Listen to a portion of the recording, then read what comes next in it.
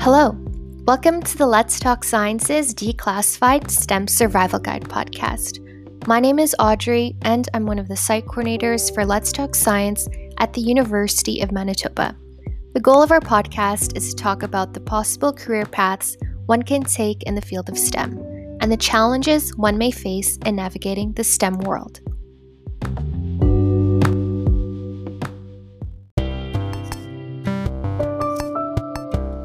So today's bonus episode is from day 4 of our annual high school symposium, EnviroTalks. In early April 2021, in honor of Earth Month, our team hosted a virtual symposium for high school students to learn more about the careers available in the field of environmental science, engineering, and design. So you will be listening to a presentation from Dr. Laura Gillard and Dr. Erica Rosenblum. So during the webinar, Dr. Gillard and Dr. Rosenblum talked about their research in Arctic science and even conducted some experiments which focus on ideas about ocean layering stratification and implications on sea ice and large-scale climate. So that's a little bit about Dr. Laura Gillard and Dr. Erica Rosenblum, and I hope you enjoy the 4th and a final episode of our bonus series, EnviroTalks.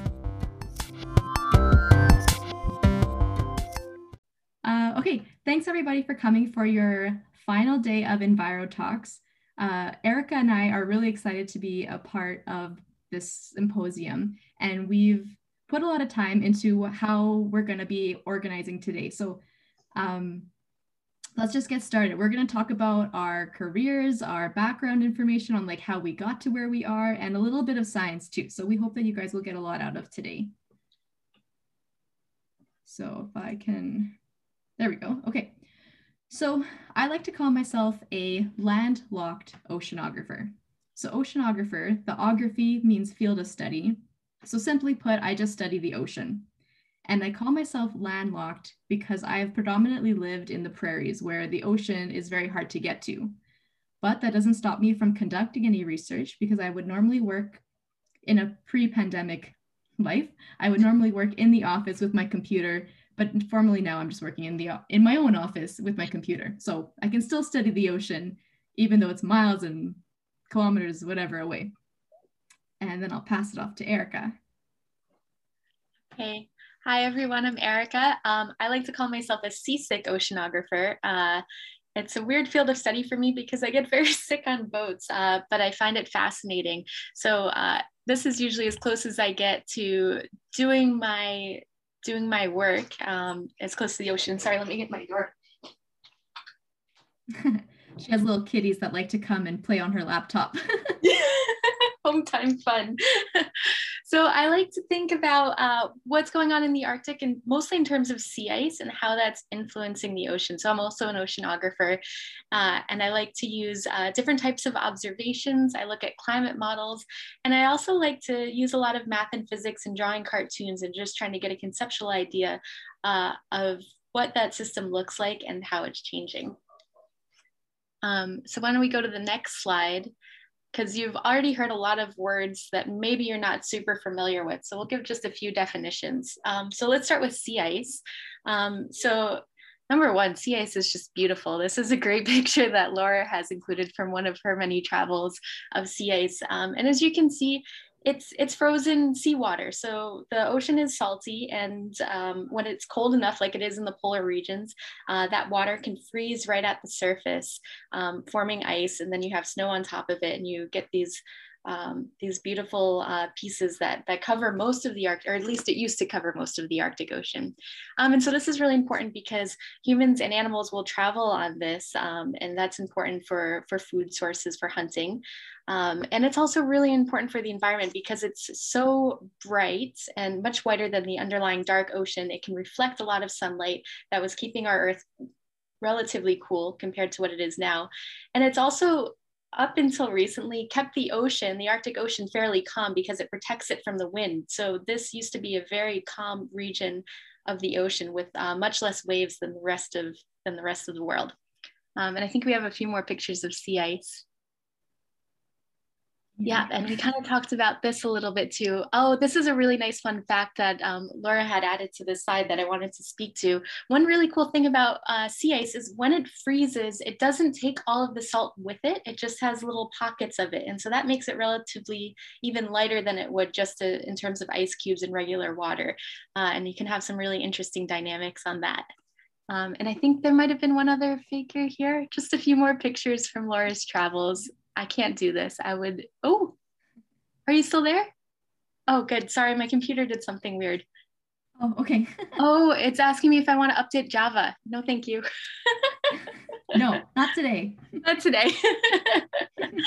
Let's go to the next slide and we can just talk a little bit about the changes.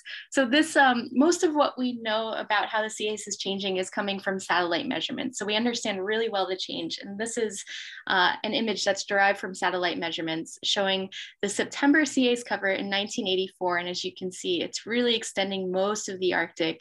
And now in September 2016, already there's a lot that's now almost 5 years ago. So even since then, the ice cover is retreating. So we're getting a lot more sunlight entering the ocean and a lot more wind starting to stir it up, which is something we'll talk about later. Okay, I think the next bit's you, Laura. All right.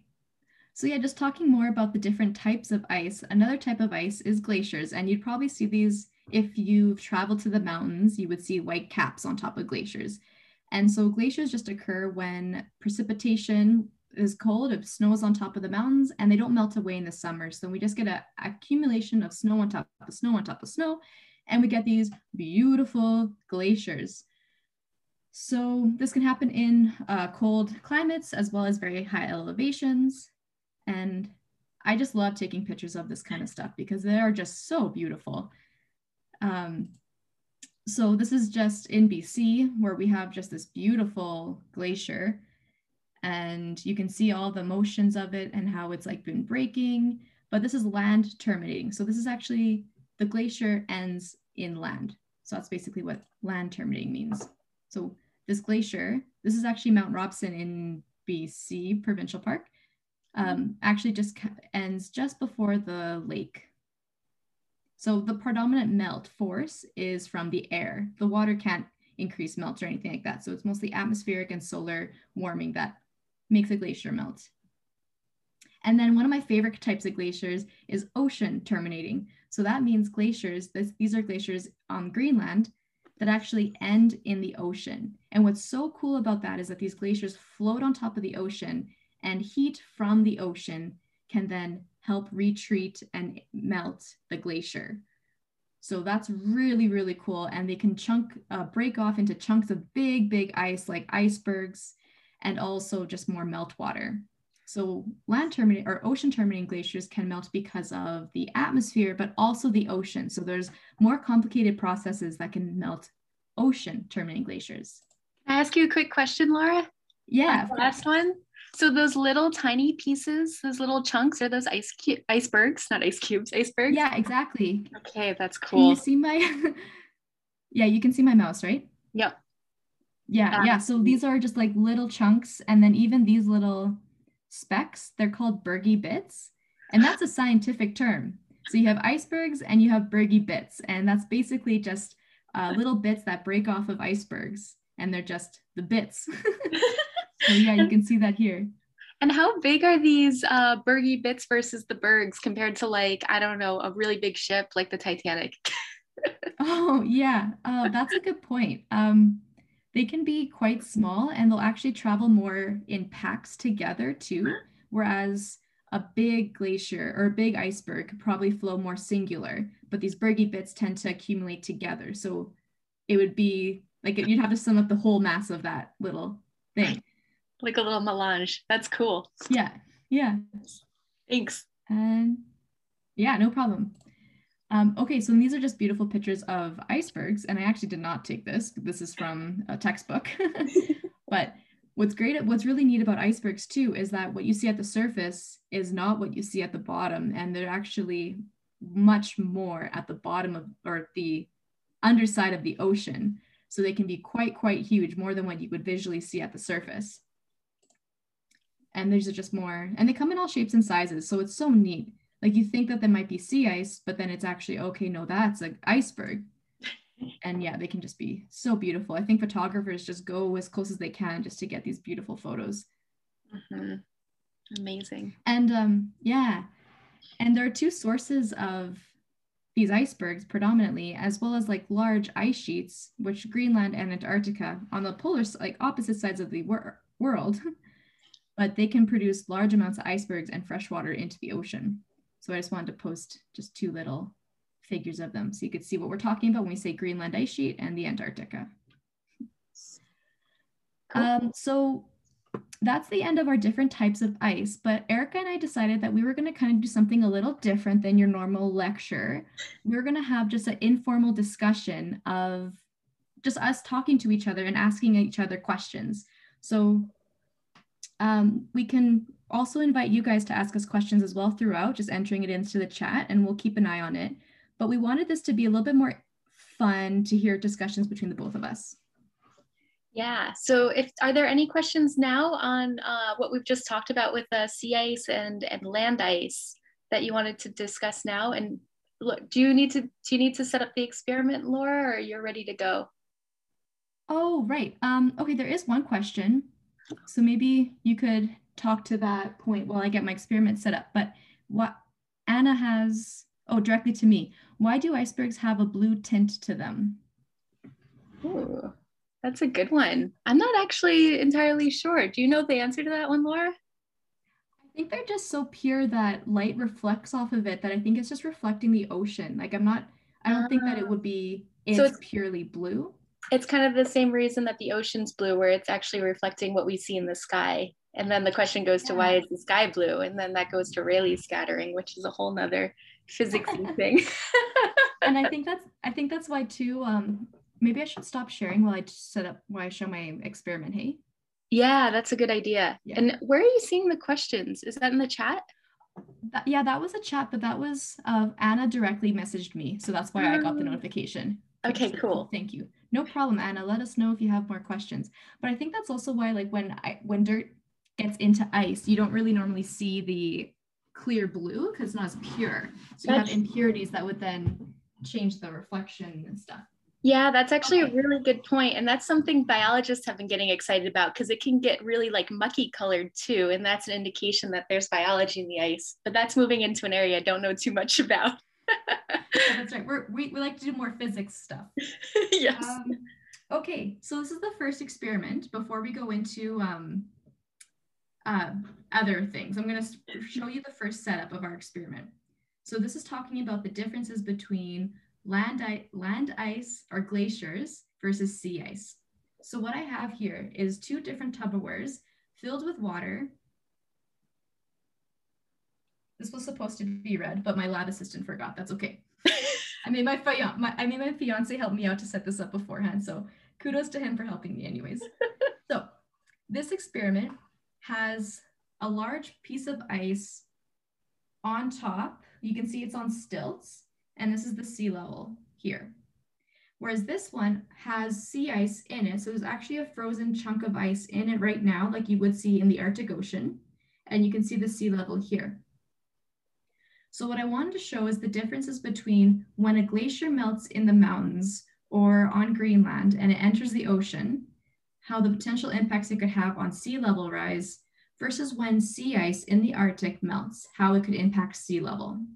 So let's put up the first poll. And what I'm going to do is actually put a heater on this to help the ice melt. And then we're going to go back to this at the end of the talk so that we can see the differences in sea level with the land glacier and the sea ice. So I'm going to put this over, plug in my heater, and maybe we can put up the first poll and Erica can kind of guide people through it. Yeah. So the first question is, will the land ice melt cause sea level to rise?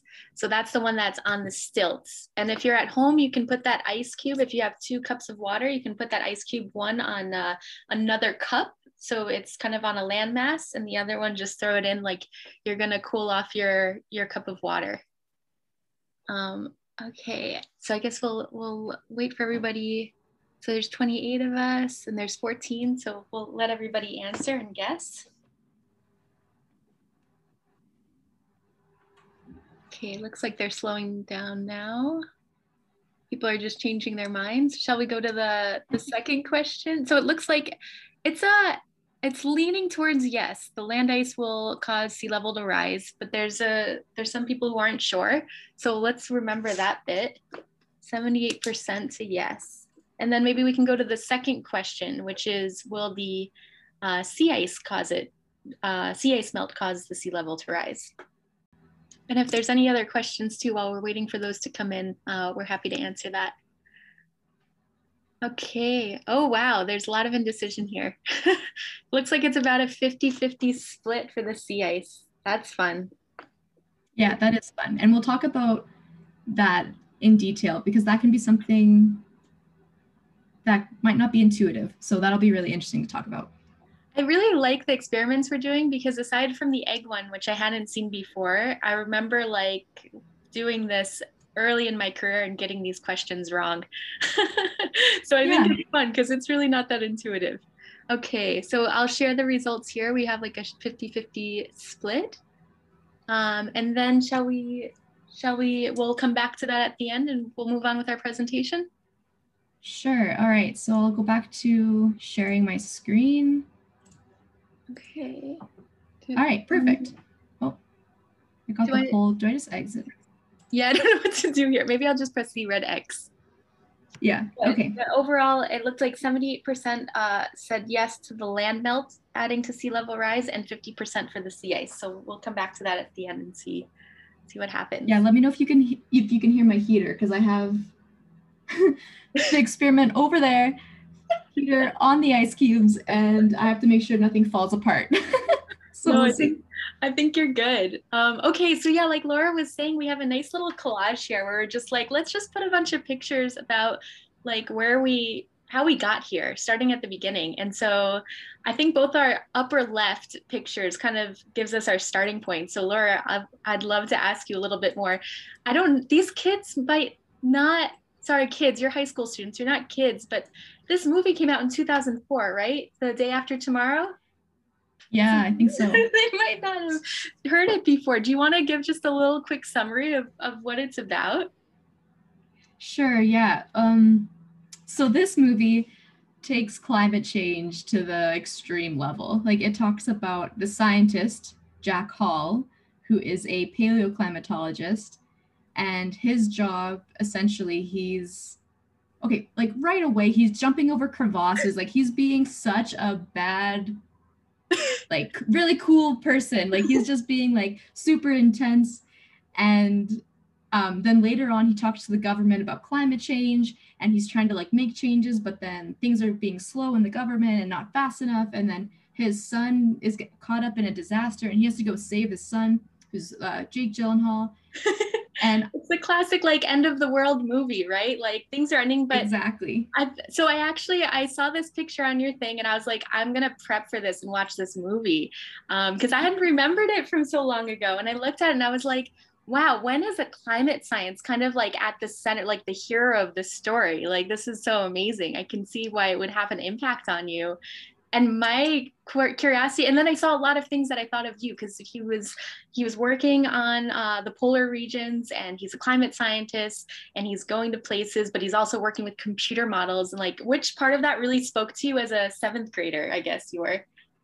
Yeah, exactly. So I was in 7th grade when I first saw this. And at that point already, I was already like a little environmentalist. Like I was thinking of ways to like volunteer and like save the trees and like doing just like fun volunteering stuff. So when I saw this movie and there was this guy who was this crazy passionate scientist who then got to speak to the government, I was like, I want to do this. Like this is amazing.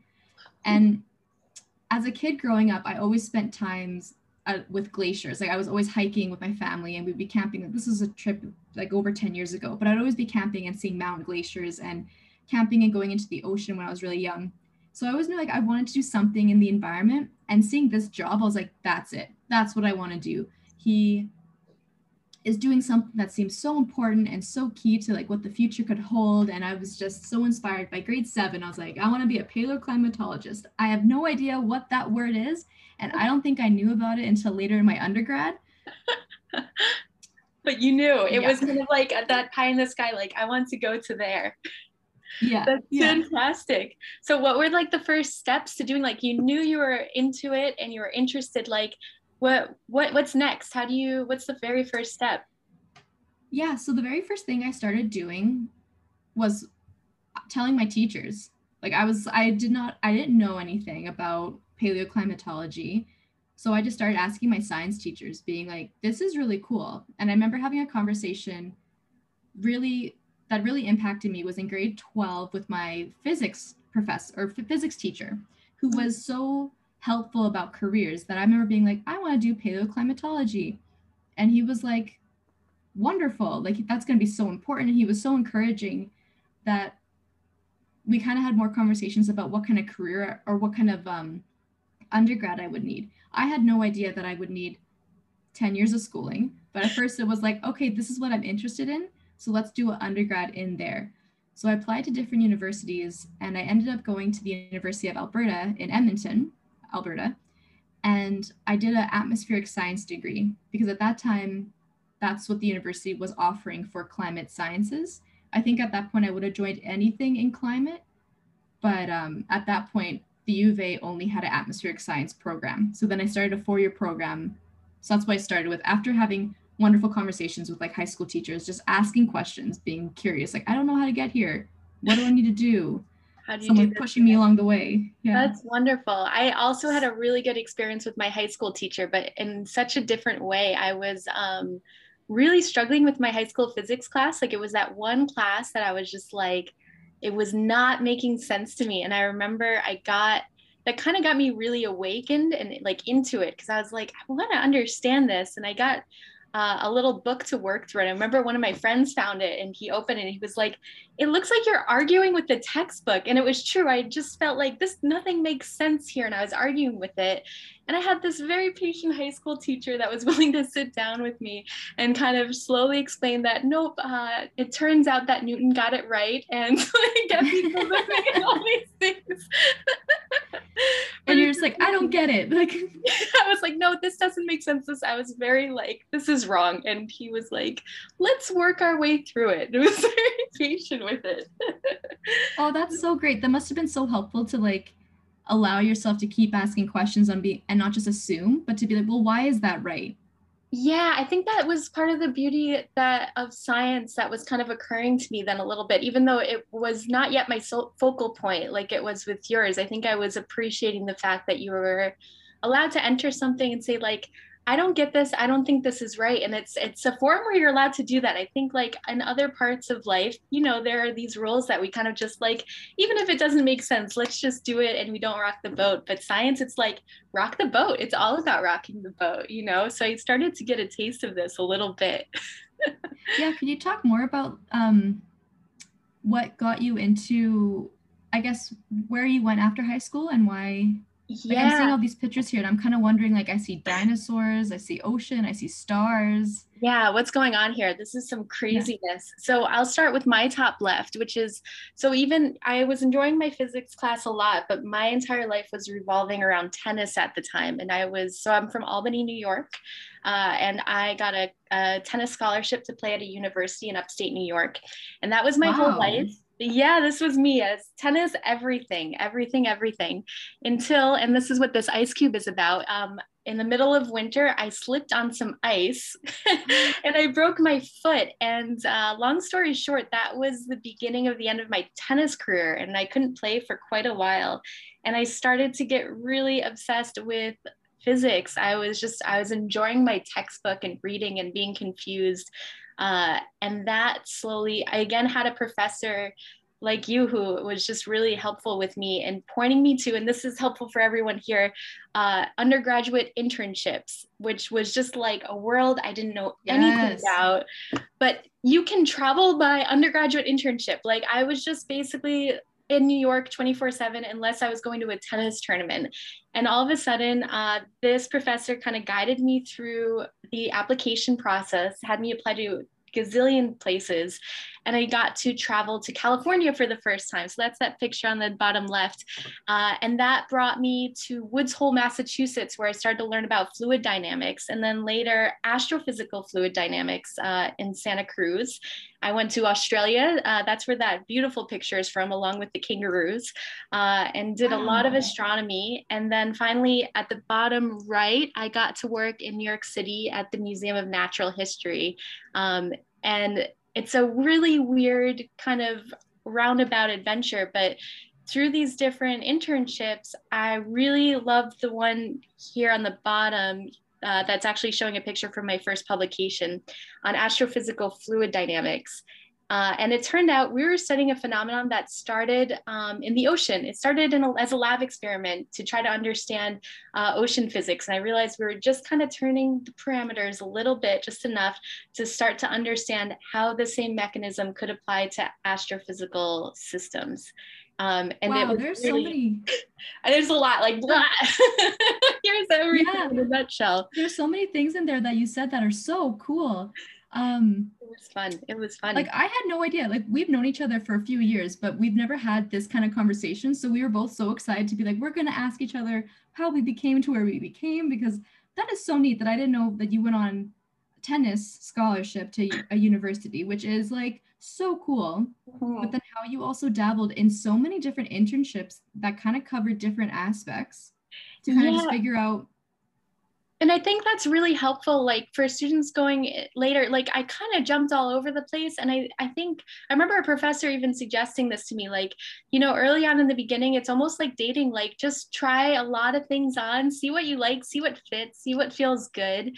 And slowly you'll kind of start to form that thing that really gets your curiosity going, you know? Yes, yeah. And so that was true for you too. You started to do these different internships as well. That was during undergrad too? Yeah, exactly.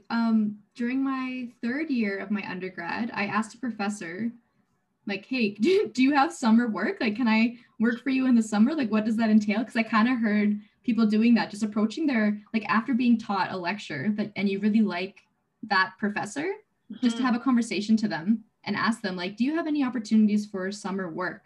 Because guaranteed they probably do. And if not they might be able to tell you about a program or somebody else. So always ask people questions about opportunities. And that was like my first. With your professors. It's great. They want to help you, and it can really open a lot of doors. Sorry, keep going. Yeah, exactly. Tell me more. So what happened? You got to work with them. What did you do? It was very I was looking at like monsoons and like it was very like monsoon precipitation amounts and the shipping industry out of India and how it was like related and correlated. So I was trying to do stats on the monsoon index and shipping.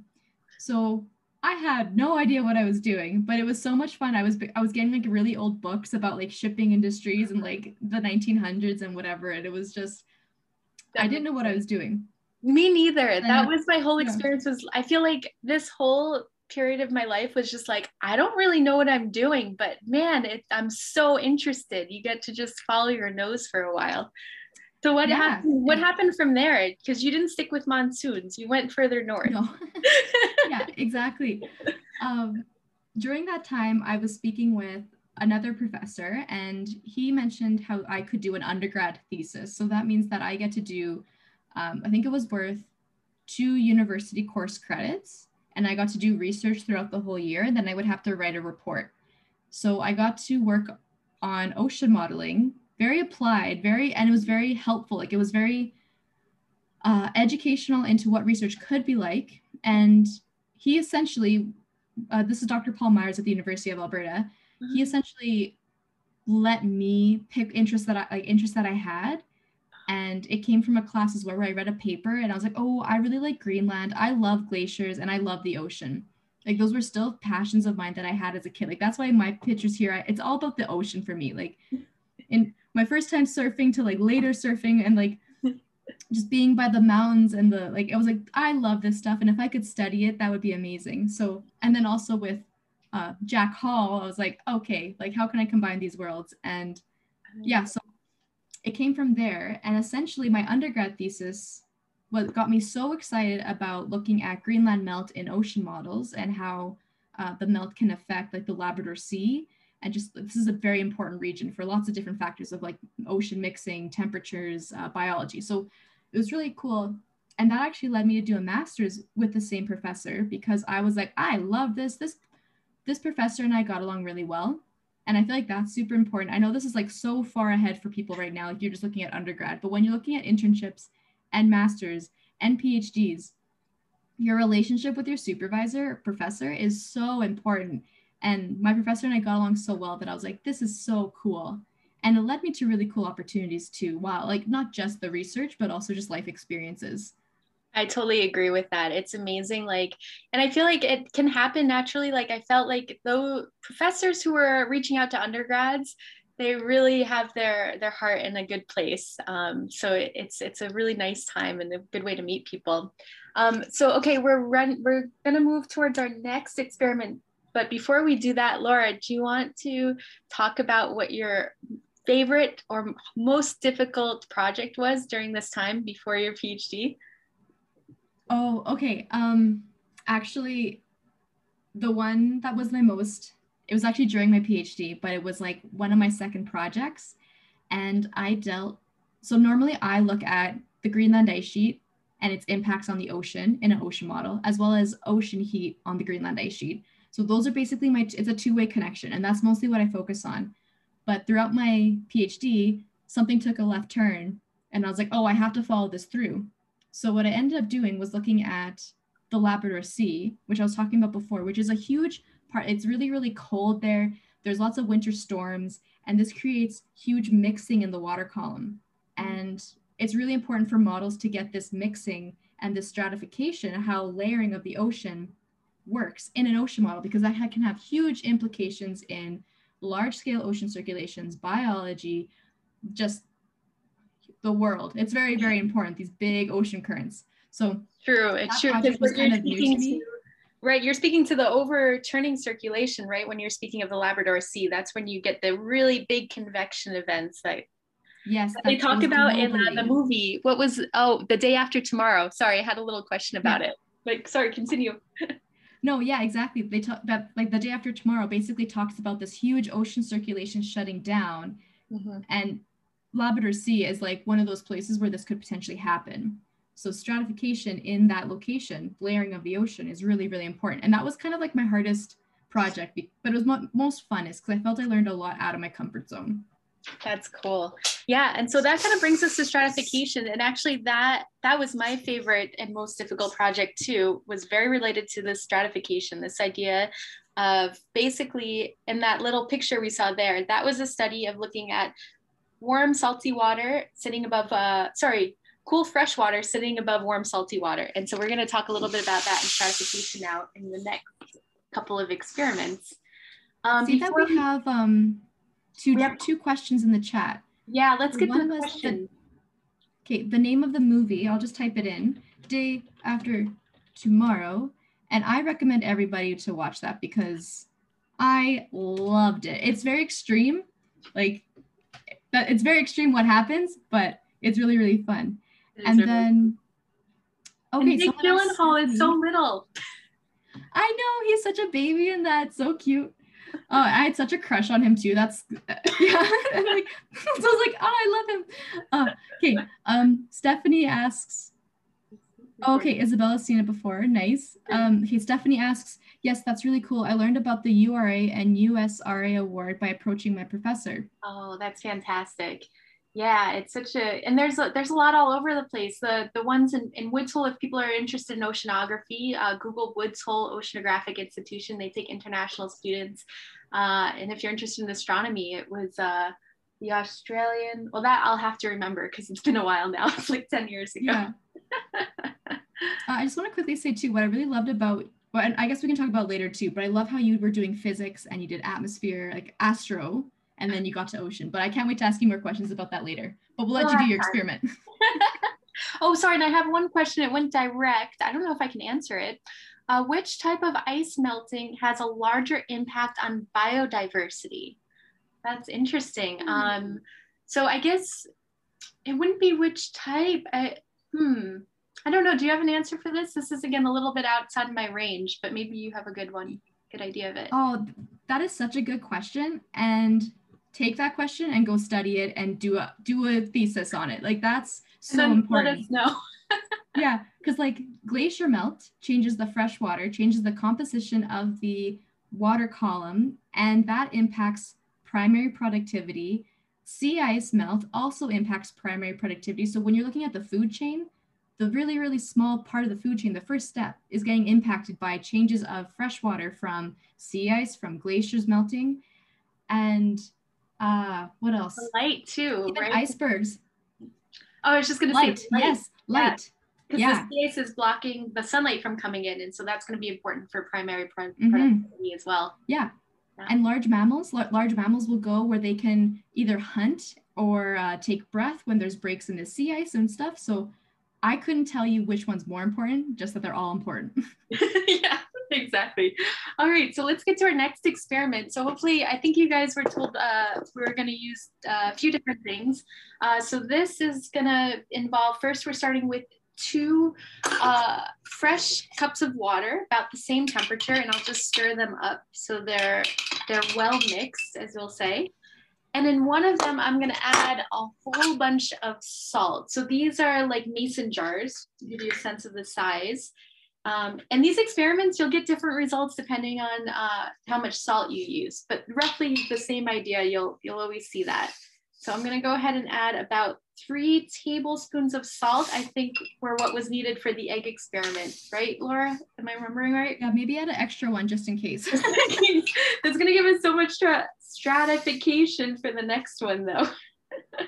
Yeah, Let's see if this one will work. Worst case scenario, we add more later. Oh, and I thought I'd add just a little bit of dye too. I have some food coloring, if you have that at home. I don't know, it's just kind of nice because we're going to later add ice cubes, and so it'll remind us that this water is a little bit warmer than the ice melt. So I'll just stir that in too, so we have some reddish here. Okay, cool. And now we have a couple of eggs. Oh, poll. So what's the next poll question? Right, which egg will float closer to the surface? The egg, we're going to put an egg in each of these. So will you be closer to the surface in the fresh water, salt water, or the same? Okay, let's see. Okay, we've got a few in each. Looks like the salt water is winning. Okay. Everybody get those votes in. Yeah, get those votes in. We'll give you a couple more seconds. Oh, there's some wavering. It looks like the salt water is winning out. All right, cool. Let's share the results. Good. I'll just exit out. Okay, let's see what happens. So take your egg, and these are raw eggs, so we want to be really gentle here. So you want to just put it on the spoon and let it kind of go where it will. So there's the fresh water going straight to the bottom. And then, oh, sorry, there's a bit of water in that cup and I just poured it on me. Okay, here's the other egg, and that's going in the salt water. And that one's going to the bottom too. Oh, let's stir it up. But you guys are right that the egg, if we get enough salt in here, then we're basically changing the buoyancy of the fluid. And so that should allow the egg to float. Oh, I think it is floating. There we go. Just had to stir it up a little bit. Mixed. Yeah, exactly. Do you mind sending your camera angle just slightly down a little bit so we can see more of the, yes, perfect. You guys see that okay? And I can put my little whiteboard up too. So you can see this one's surely at the bottom, and then as this one moves around, it's floating on the top. And you guys are exactly right. This one is floating. And the reason is as we add salt, we're adding mass to the fluid, so it's becoming heavier. And since it's heavier, the surrounding elements are heavier, it can float, whereas in this one, it's lighter, and so it sinks to the bottom. Okay, so now pull out your eggs, pop them somewhere safe. Try not to crack them if you can.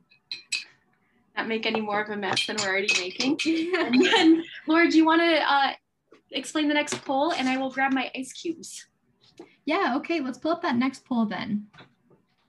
All right, so now Erica's going to be putting in ice cubes into both containers, and the question is which ice cube will melt faster? The ice in fresh water, the ice in salt water, or the same? So this one's, yeah, okay, interesting. Get your votes in because this will be really, really fun to discuss. So, yeah. Come on, everybody, get that in. So, yeah, we're getting 65% of ice and salt water, a little bit more. So, yeah, it's interesting.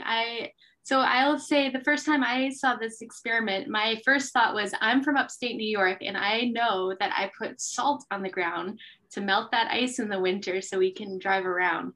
So my vote was for the salt water. It looks like most of your votes are for the salt water too. I'm going to show why we were both wrong. It's actually going to melt a lot faster in the fresh water. So, okay. This is so cool. This is so fun. It's so fun. Okay, so I got a couple of ice cubes here now, and I'll just mix everything up again. So we're well mixed fluid, and I've used coloring again to make it green. Oops, sorry, I have the little hole in front of me. There we go. Okay, so first let's add it to the fresh water and see what happens. Okay. I'll just pull this up so we can talk about it. So do you guys see these little filaments coming down all the way to the ground? Look at that, all the way to the bottom. You can see those green pieces going down. Yeah. Yeah, hopefully you can see it well.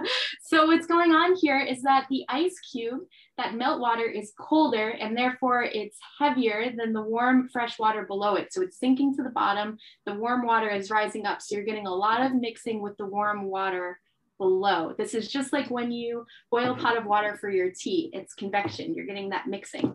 Now let's add. Erica, you said you're adding cold fresh water and warm salt, and the ambient, the existing water in there is warm and salty. Sorry, warm and fresh. This is warm and fresh. Thanks for reminding me. Oh, okay. This okay, is the warm fresh and fresh. One. Yep, this is the fresh one. So it's mixing with the warm water below it, right? Because we're just dealing with temperature on this one. So you're just getting good old regular convection. Okay, and that's getting really dark because you're getting all that mixing. Now we're going to add cold water.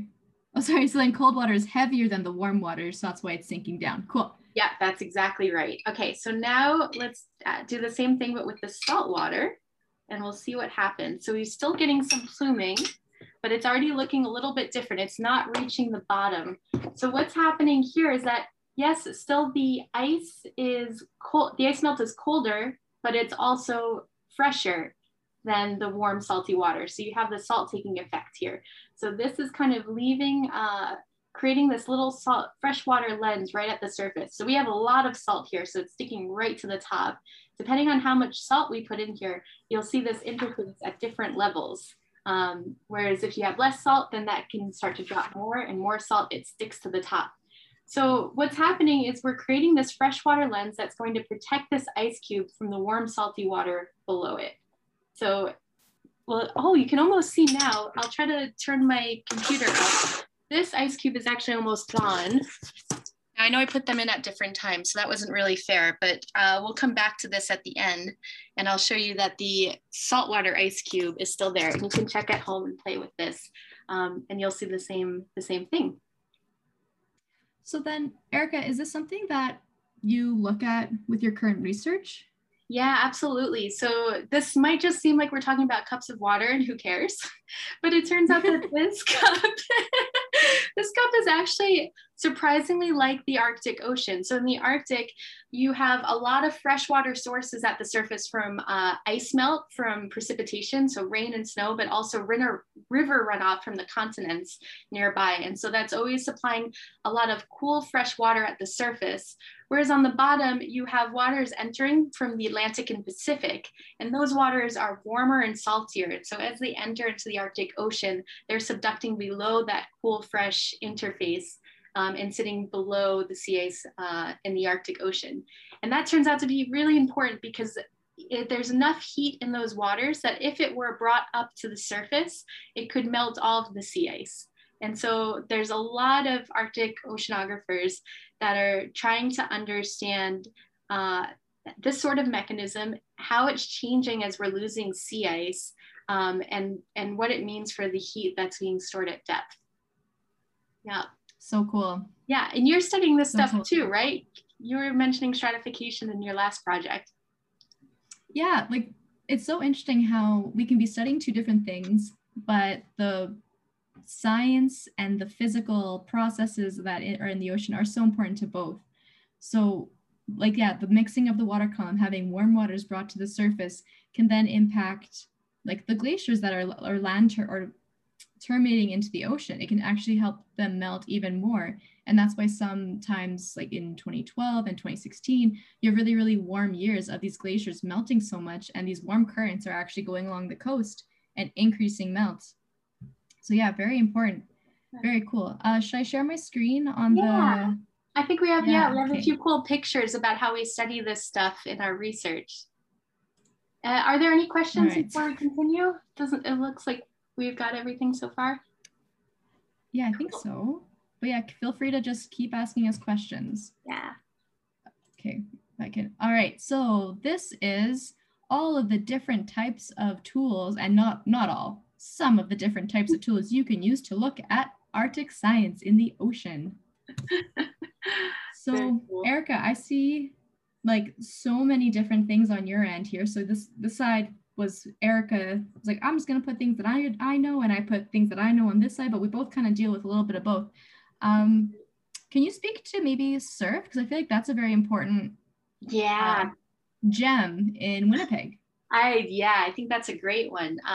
So yeah, this surf, it's called the Sea Ice Environment and Research Facility. Gosh, I hope I got that right. It's right at the University of Manitoba. And I'm not sure if you can tell, but basically it kind of looks like a hotel-sized swimming pool that's outdoors, but with a lot of equipment set up on it. And in the really cold winters of Winnipeg, those waters freeze. So we fill this pool with salt water, and that surface is going to freeze and create sea ice that scientists can study. So this is one area that I'm hoping, it was supposed to be last winter, but COVID happened. So hopefully next winter, I'll be there looking at similar processes as we've discussed today in these cups of water. Yeah, and what about you, Laura? Let's go to one of yours. Perhaps ocean models. That's your bread and butter, I think, right? Yeah, that's my jam. That's right. So this picture here is just the colors are just showing the region of where I look at, or where my ocean model calculates how the ocean behaves.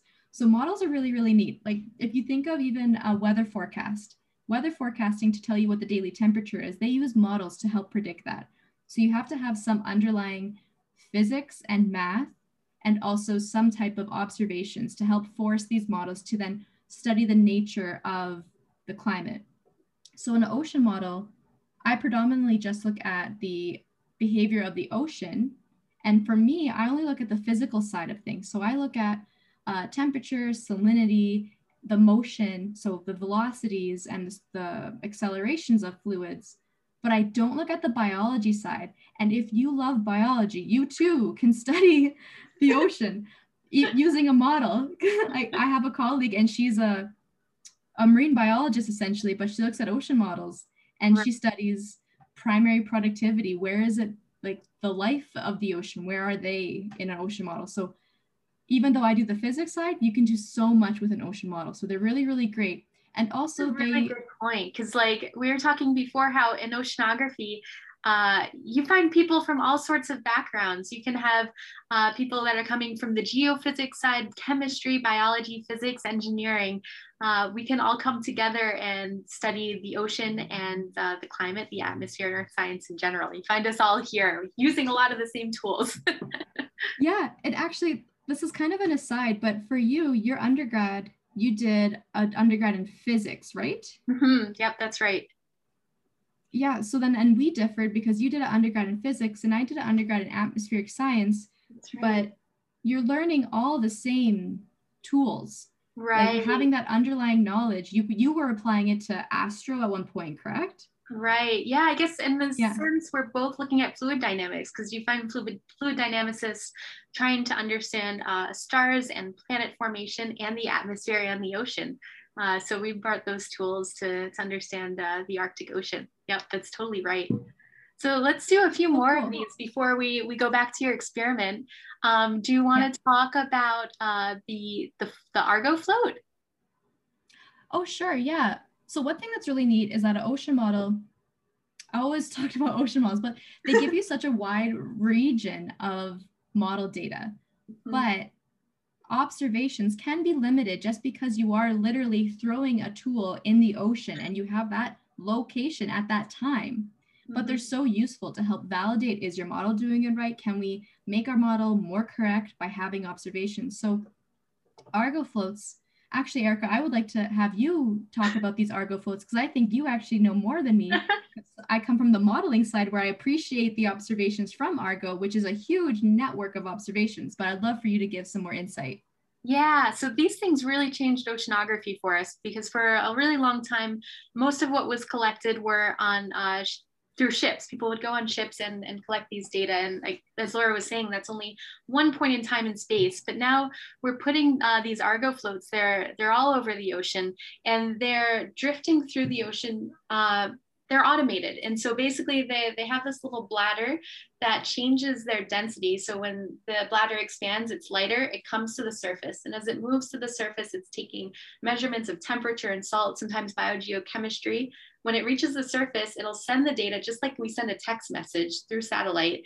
And then that bladder goes back and it sinks to a predetermined depth and it'll just float with the currents for the next 10 days until it comes back up again. And we actually have a really similar, so this is really tricky to use near ice. Basically, as soon as you go to the Arctic, everything gets harder because there's ice and ice breaks instruments. And if the ice doesn't break the instruments, the polar bears will. Yes. So there's this thing that in oceanography in the Arctic, we're about 50 years behind everyone, which is fun because we're still kind of in that Wild West area of the study where we still don't really know how it all works. But now we have these ice tethered profilers shown here. And that's kind of our Argo, where we have these instruments that are frozen into the ice so they can't get crushed by the ice, at least as easily. And then there's this little instrument that it's attached to. It runs about 800 meters down through the ocean. And there's a little instrument running up and down that line 3 times a day, taking measurements and sending it back to us via text message. And so I'll just speak to one last thing here, these ice camps. This is another way in the Arctic that we got ocean measurements way back in the day. So this is a picture from 1975 where scientists lived on the sea ice for an entire year, drilling holes and taking measurements below the sea ice by hand. This would be impossible in that region now because we don't have sea ice. So luckily we have these ice tethered profilers that are telling us how the ocean is changing.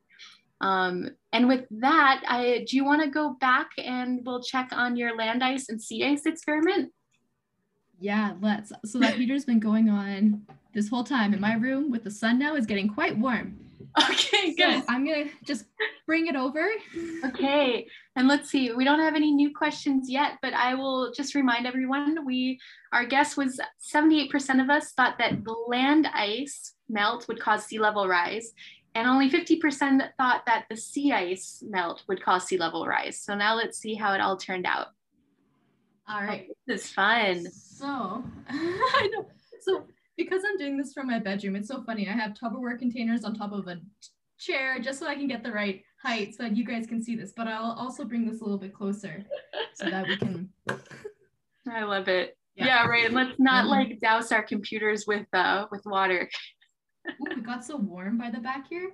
Oh, wow. I melted the Tupperware a bit. Okay, so this is my land glacier in my stilts. So you can see that this glacier was above the water, and maybe I should have just kept it still so you could see the level. Yeah, I think even back there we can see it well, the sea level change. Yeah? Mm-hmm. Okay, so we started with it being here, and then as this glacier was melting, it increased the sea level. So everybody, you were correct. When glaciers melt, they add mass into the ocean and the sea level rises. And this is huge because on Greenland, there's about enough to change, is it 7 meters? And then Antarctica's 50 or yeah, which is that seems like maybe not enough. But when you think of coastlines and you go and you visit the beach and everything is so flat, it doesn't take much to just totally flood fill up the coastline. Mm-hmm. Yeah, so that's why it's so important to look at Greenland and Antarctica and mountain glaciers. One, they're a source of fresh water, which is very important, but then also they can change ocean circulation and sea level, which is really important. Now, when we look at the sea ice one, when I move this floor isn't completely level. So that's why maybe there's a little bit of a slant. But this ice cube, when it started melting, it didn't change the sea level because the ice was already in the ocean. So sea ice does not change the sea level directly by melting, but there are other implications with when sea ice melts. Changes in albedo, changes in heat source to the ocean. Erica, can you think of more about the implications on sea ice since it doesn't cover sea level or doesn't Yeah. sea level? So I think a big one, which we hadn't spoke of, and maybe we can both speak to this now, is the wind. So when you have sea ice covering most of the Arctic Ocean, as we did back in the 70s, that's protecting wind energy. And as we know from going and visiting lakes or the ocean, when you have a lot of wind, you have a lot of waves, and that can really stir things up. And so when you stir things up, then you can start to interact more with the warm, salty water below it and bring more heat up. And as you bring up more heat and have more energy, that's also going to influence flooding because you'll get more waves crashing into the coastline. So then let's put up that next poll and see. Yeah. Okay, so we'll answer the next question, but after we do this poll. Let's see. Yeah. Oh, yeah. I thought it was a Kahoot. I messed it all up. Okay, that's okay. No, that's fine. Hopefully then it'll be more obvious. So what force could cause warm, salty water to the surface and melt ice? So yeah, sorry, guys. We're seeing, no, that works perfectly because then that means they learned what you were saying. So that's great.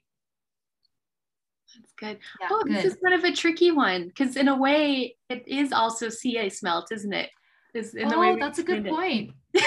Okay, that's actually a really good point, guys, because it's all connected. It's all connected. Right? Like as sea ice continues to melt, it exposes more ocean, which then wind can stir it up and make more sea ice to melt. So you have that feedback. We do have that feedback. Oh, but nobody guessed Poseidon. I guess everyone's paying attention. Yeah, I know. We thought that was fun to throw that in. Like, what's the god of the ocean again? Okay, awesome. So shall we go to our wrap-up slide? We're about 3 o'clock here. Okay, we have one question, and maybe this will. I was curious to know how much other fields of science influence your research and your education. I know Erica mentioned using physics, and I suppose Laura uses computer science for ocean models. Can you talk about what areas surprised each of you during your studies? Yes. Yes. Yeah, I had no idea starting my degree that computer science would be so important. I still don't call myself a computer scientist because I don't know, for me, I was like, that's not where I came from. Like, it was so funny. That was so surprising. I did not expect as much math and physics and computer science for what I'm doing. And now I'm an ocean modeler. And that was so surprising to me. Also, a little bit of geology for me, because I really like glaciers. And to study glaciers, you need to have a background in geology and land formation. So geography too could help as well. And Erica, what was neat with you, you did physics undergrad, but then you went to a master's of engineering in mechanical. Yeah. And then you went back to physical oceanography for your PhD. Oh, well, that was a little bit of a trick there. So I actually entered the physical oceanography program at Scripps. But I realized after doing the coursework for a physical oceanographer, if I just took a couple more fluid dynamics courses, I could call myself an engineer.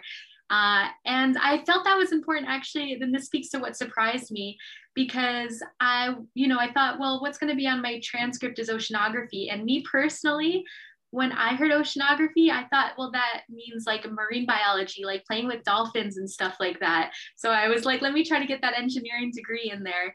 But yeah, that was the thing that really surprised me. I still remember I was in San Diego doing astrophysics for my first internship, and I was applying to the next round, trying to see where can I go. And somebody said, why don't you apply to Woods Hole? And I thought, stop making names up. Like, this place doesn't exist. What is a Woods Hole? And then that kind of brought me to learning about just the existence of this field and the fact that, there are a lot of mathematicians and physicists that are working on understanding how the oceans worked. And I felt like as a physicist, I was mostly geared and pushed towards understanding that I can use this knowledge to look at astronomy or particle physics. But when I learned that this is something we can do in the ocean and it has these real world consequences because it's related to climate change, that really blew my mind. I hope that answers your question. If not, please ask more. Yeah, I like Jack's comment. I wanted to do Poseidon. Yeah, I think that's so interesting because you could, like, I came from it studying atmosphere to then apply to the ocean, and university physics classes didn't go well for me. I didn't find it interesting, so I didn't study hard in those classes. So for me, I only did well in the applied environmental classes.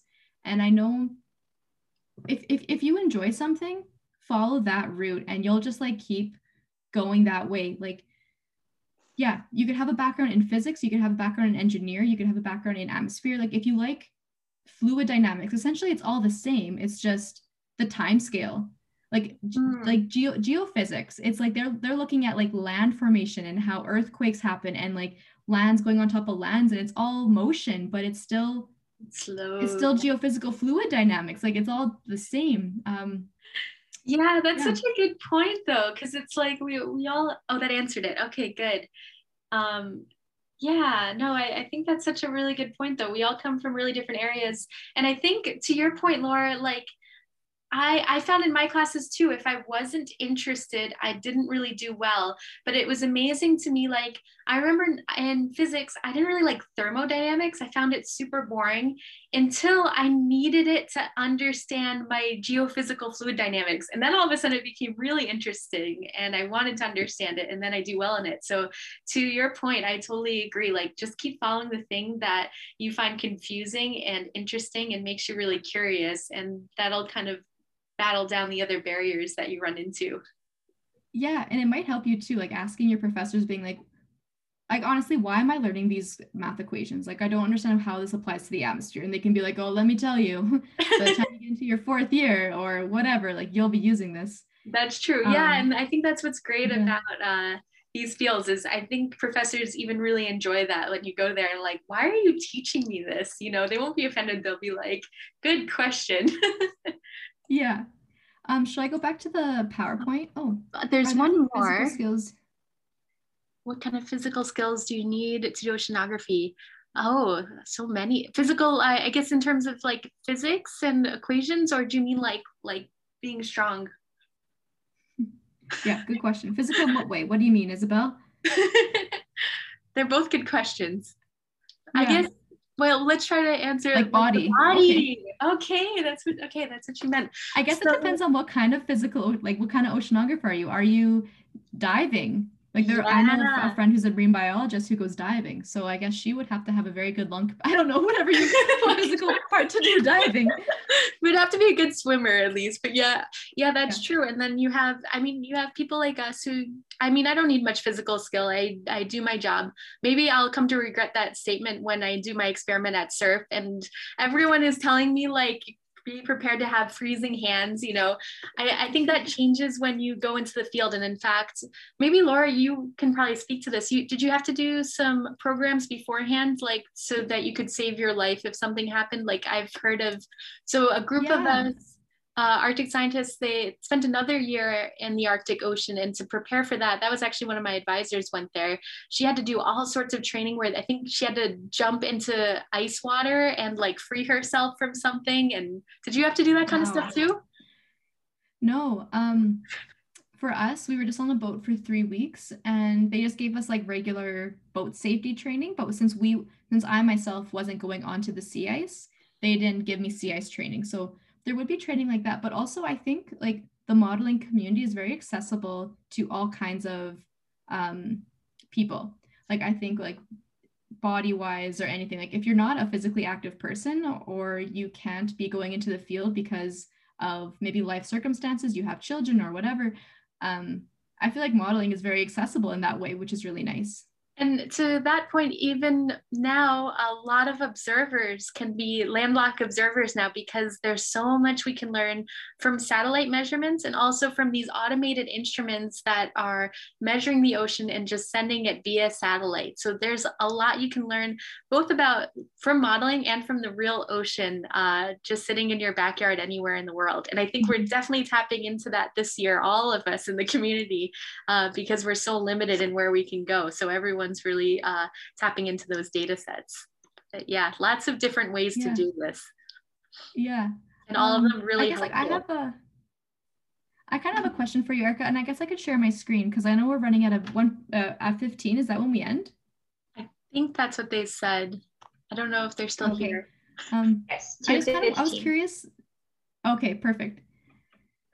Erica, I was curious if like there was, I'll share my screen so we can get the slideshow back, but from this last year being in COVID, was there something that you kind of took away? Like I'll just put up this was kind of like our take-home messages from how ice melts ocean in different ways, where we had rising sea level, density of the water, and making it hard to mix ocean layers. But I think I'm just gonna switch to our last slide here. Bye, everyone. Bye. Right. Maybe if you just want to kind of talk about your quote, maybe. Yeah, so this is something I didn't put the name here because it was actually a mentor of mine. So it's not a published quote, but that's for the, for the mentors out there, if there are any. We are listening and taking notes. But I think this speaks both to science and to career development. Having the courage to be imperfect. Science is a telling of stories, and each story builds on the next. Oh no, my cat. Oh, your cat. Yeah. And then for my quote here, I just say that it's not the destination, it's the journey, because throughout the way you look back on what you've done, and I've enjoyed this part. I don't know still where my future career is going to hold. Like I'm still in it, right? Like we're still going to be working for the next decades, several decades. But so far it's been a really great ride. So I'm just keep looking forward to what more can come from it. Yeah, no, and I think my quote is kind of speaking to the same thing. Like we don't know where it's going. Like every time you take a step, you don't know. And I think looking back on where we've come and where I've gone, each step was very uncertain for me. I remember having these moments where a part of me every time was like, what did you get yourself into? But it's okay, I tried a lot of things, and some of them I loved and some of them I didn't like, but you learn something every time and you just keep building and it goes to the next thing and the next thing. And yeah, I think that really helps. And that's true of science too. I remember one of my favorite scientists giving a talk and saying, he was always very proudly saying that his PhD thesis was wrong. Like he was 70 years old at the time. He's like, all wrong, all incorrect. And that's true of science too. We try things and we try to be as true as we can to what we've learned and understand. And sometimes it works and we've learned something about nature, and sometimes it doesn't work and we learn something about nature still. So I think it's all kind of the same idea. We got a few science isn't afraid to be, science isn't afraid to be wrong. Yes, that's right. Science doesn't care. Nature doesn't care what we think. Yeah, guys, I guess like we can kind of just say, ask us a bunch of questions until we run out of time, because we're here and we could keep chatting forever between Erica and I. No, we'll just keep hanging out. And you guys are like, oh, I'm so bored of listening to you. Yeah. But yeah, we both work at University of Manitoba through the Center of Observation Sciences, so CEOS. Yep. And actually, Erica and I are both in unique situations where I live in Edmonton, Alberta now, and Erica is in Toronto. Yeah, that's right. Yeah, that's very COVID related, but yeah, we're with our families in different places, but we are part of U of M. We'll certainly be back there when it's safe to do so. I'm really excited to be there, especially over winter, to do an experiment at the CA's Environmental Research Facility, SURF, the swimming pool we were telling you about. So we'll be back there soon. Yeah. And do you know if there's any high school opportunities, like high school student opportunities within CEOS maybe for doing like a taste of science or anything like that? Yeah, that's a really good question. I don't know off the top of my head. I'd like to say it's likely. A lot of times we hear about these things just from a cold email. Like you could email somebody, go to the website, see if there's research that you think, oh, that's really cool, and shoot an email. It's very possible I'll be hunting for some high school students to work with this upcoming experiment. There might be a lot of kind of manual labor that will go along with setting this whole thing up. So I don't know yet, but I think it's certainly possible. So if you just go through and look, Google CEOS, CEOS, and University of Manitoba, you'll find profiles of all sorts of, oh, thanks, Laura. Yeah, you'll find profiles from all sorts of scientists, and that'll give you a sense of what people do. And just feel free to cold email them. Just say, hey, I'm really interested in XYZ. It looks like that's your thing. And you never know where that will take you. That actually got me my job at the Museum of Natural History in New York. I just graduated, and I was like, hey, I'm looking for something to do for a year while I decide if I want to go to graduate school. You never know where it'll lead. Like, yeah, stay curious and take all the opportunities. Like at one point I did an internship or like a fieldwork opportunity at a weather station, like at Environment Canada, just to see what it would be like to forecast for the atmosphere. And I quickly learned that I didn't enjoy that as much as my other friends who were doing it. So I was like, okay, tried it, tested it out, didn't like it, next. Like, you just got to keep going. Absolutely. Yeah. Any more questions, guys? We're kind of gearing up towards the end. But I hope that this was encouraging for you guys to just like, even if you're not like, if you don't care about going into climate field, maybe you still care about the climate, but you want to do something else, just invent your job. Like I remember like thinking about the Day After Tomorrow movie, thinking like, this guy is like a climatologist and he gets to talk to the government. I want this job. And I remember asking about this job, and a lot of people told me this job doesn't exist. You're making this job up. And yeah, that was so discouraging. But I remember thinking like, I'm going to invent this job. It might not exist, but if like I was so stubborn. So I was like, this is what I want to do, and I'm going to do it, and I'm going to create this job. So I don't know, if you like something, just go for it. Just keep doing it. Yeah, I totally agree to that. Just keep following your nose and following the things that you find interesting. I'm sad that this is over. Yeah, me too. That was fun. I hope this was fun for you guys. We certainly had fun hanging out with each other. But yeah.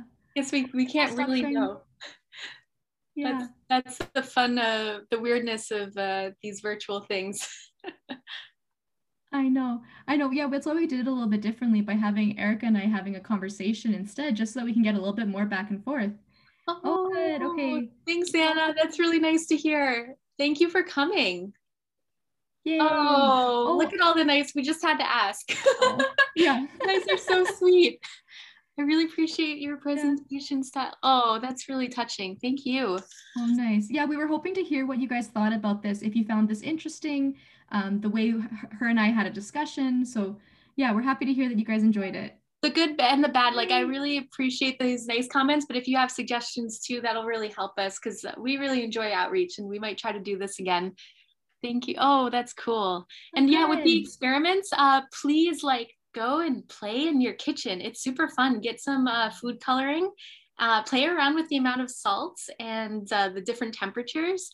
There's some craziness, and there are people studying this system, if you can believe it, and still trying really hard to understand it. You can get some really crazy fluid dynamics if you fool around with the ratio of the temperature gradient and the salt gradient.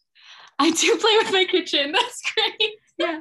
Yeah, add some oil. I feel like adding oil would just complicate everything too, because then you're like, okay, what happens if there was oil in the system? Like, there's people doing that at surf.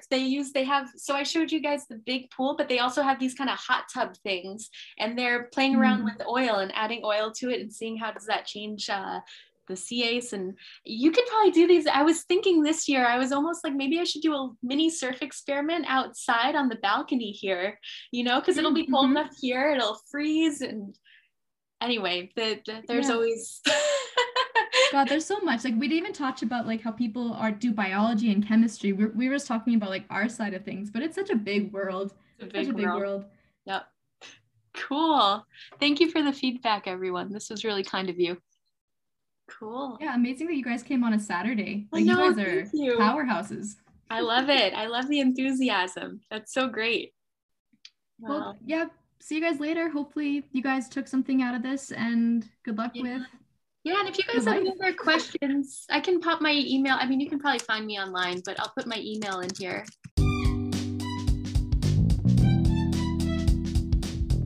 So that concludes the final episode of our bonus series, EnviroTalks. Feel free to check out the video of the webinar on our YouTube channel, which we have linked in the description of this episode. If you haven't already done so, follow us at LTS_U of M on Instagram, Twitter, and Facebook to be updated on our upcoming events. And follow and subscribe to wherever you listen to your podcasts. We're on Spotify, Apple Podcasts, Anchor, and more. Thank you so much for listening. Together, let's declassify the classified.